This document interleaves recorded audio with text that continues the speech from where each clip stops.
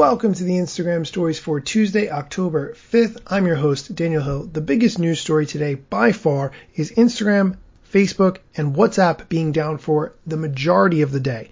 It's back online now. You may see some residual issues, but a lot of speculation about what happened. I've read some good posts that actually describe in very simple terms exactly the situation.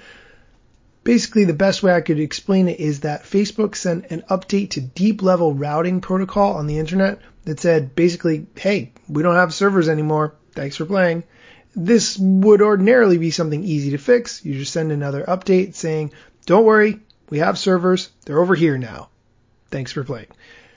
But things break. It takes a while for the message to spread to all corners of the internet. But in that situation, it would have been okay.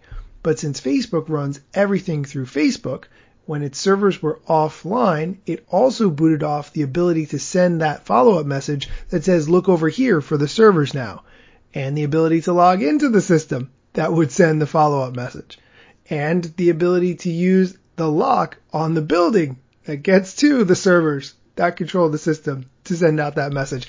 You see the chain reaction of events here in basically what could only be described as a worst-case scenario.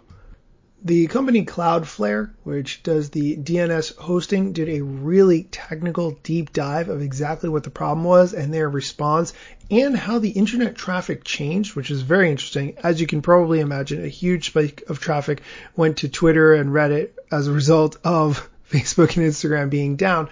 I'll include those links in the show notes so you can check that out.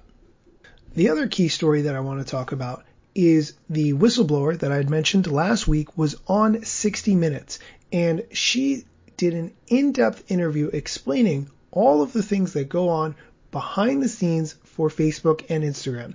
Her name is Frances Haugen. She was at Facebook up until recently. She actually quit in May 2021. She was a product manager, and she shared a ton of great information. I definitely recommend going and watching the 60 Minutes interview if you can. I think it's about 15 minutes, and it's absolutely worth watching. Here's a clip of her explaining some of what Facebook is clearly looking at and where the problem is in this whole system.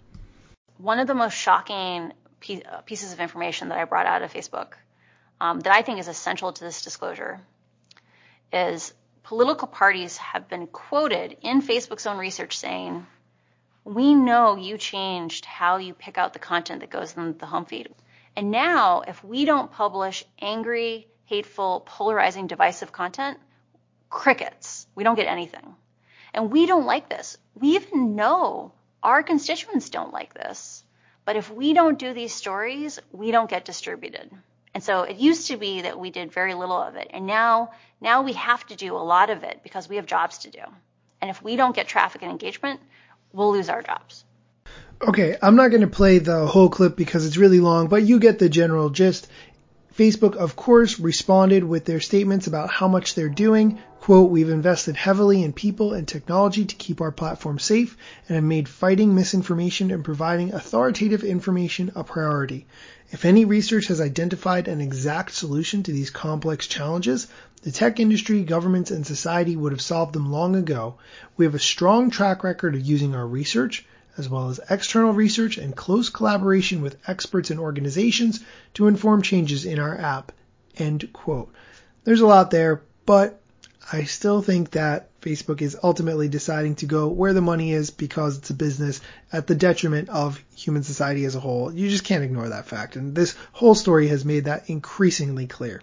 That's it for today's news, but a couple of things I want to mention. I'm testing out a new potential host for the show, and that host is Anchor, connected with Spotify. A couple of different reasons, but I'm working on this because Spotify has the ability to allow me to make polls inside the Spotify app for this particular show. So if I say make a question like, do you think Facebook has gone too far in how they make polarizing content on the app, you can vote yes or no, and then I can see the interaction based on you, the listener, without you necessarily sitting down to write me a long DM about how you feel about a specific topic.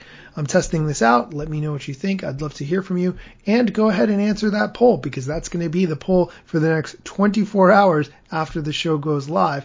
if you think Facebook is doing enough to prevent the spread of malicious information on the app. So check that out and let me know what you think. Thanks for listening, and come back tomorrow for more Instagram news.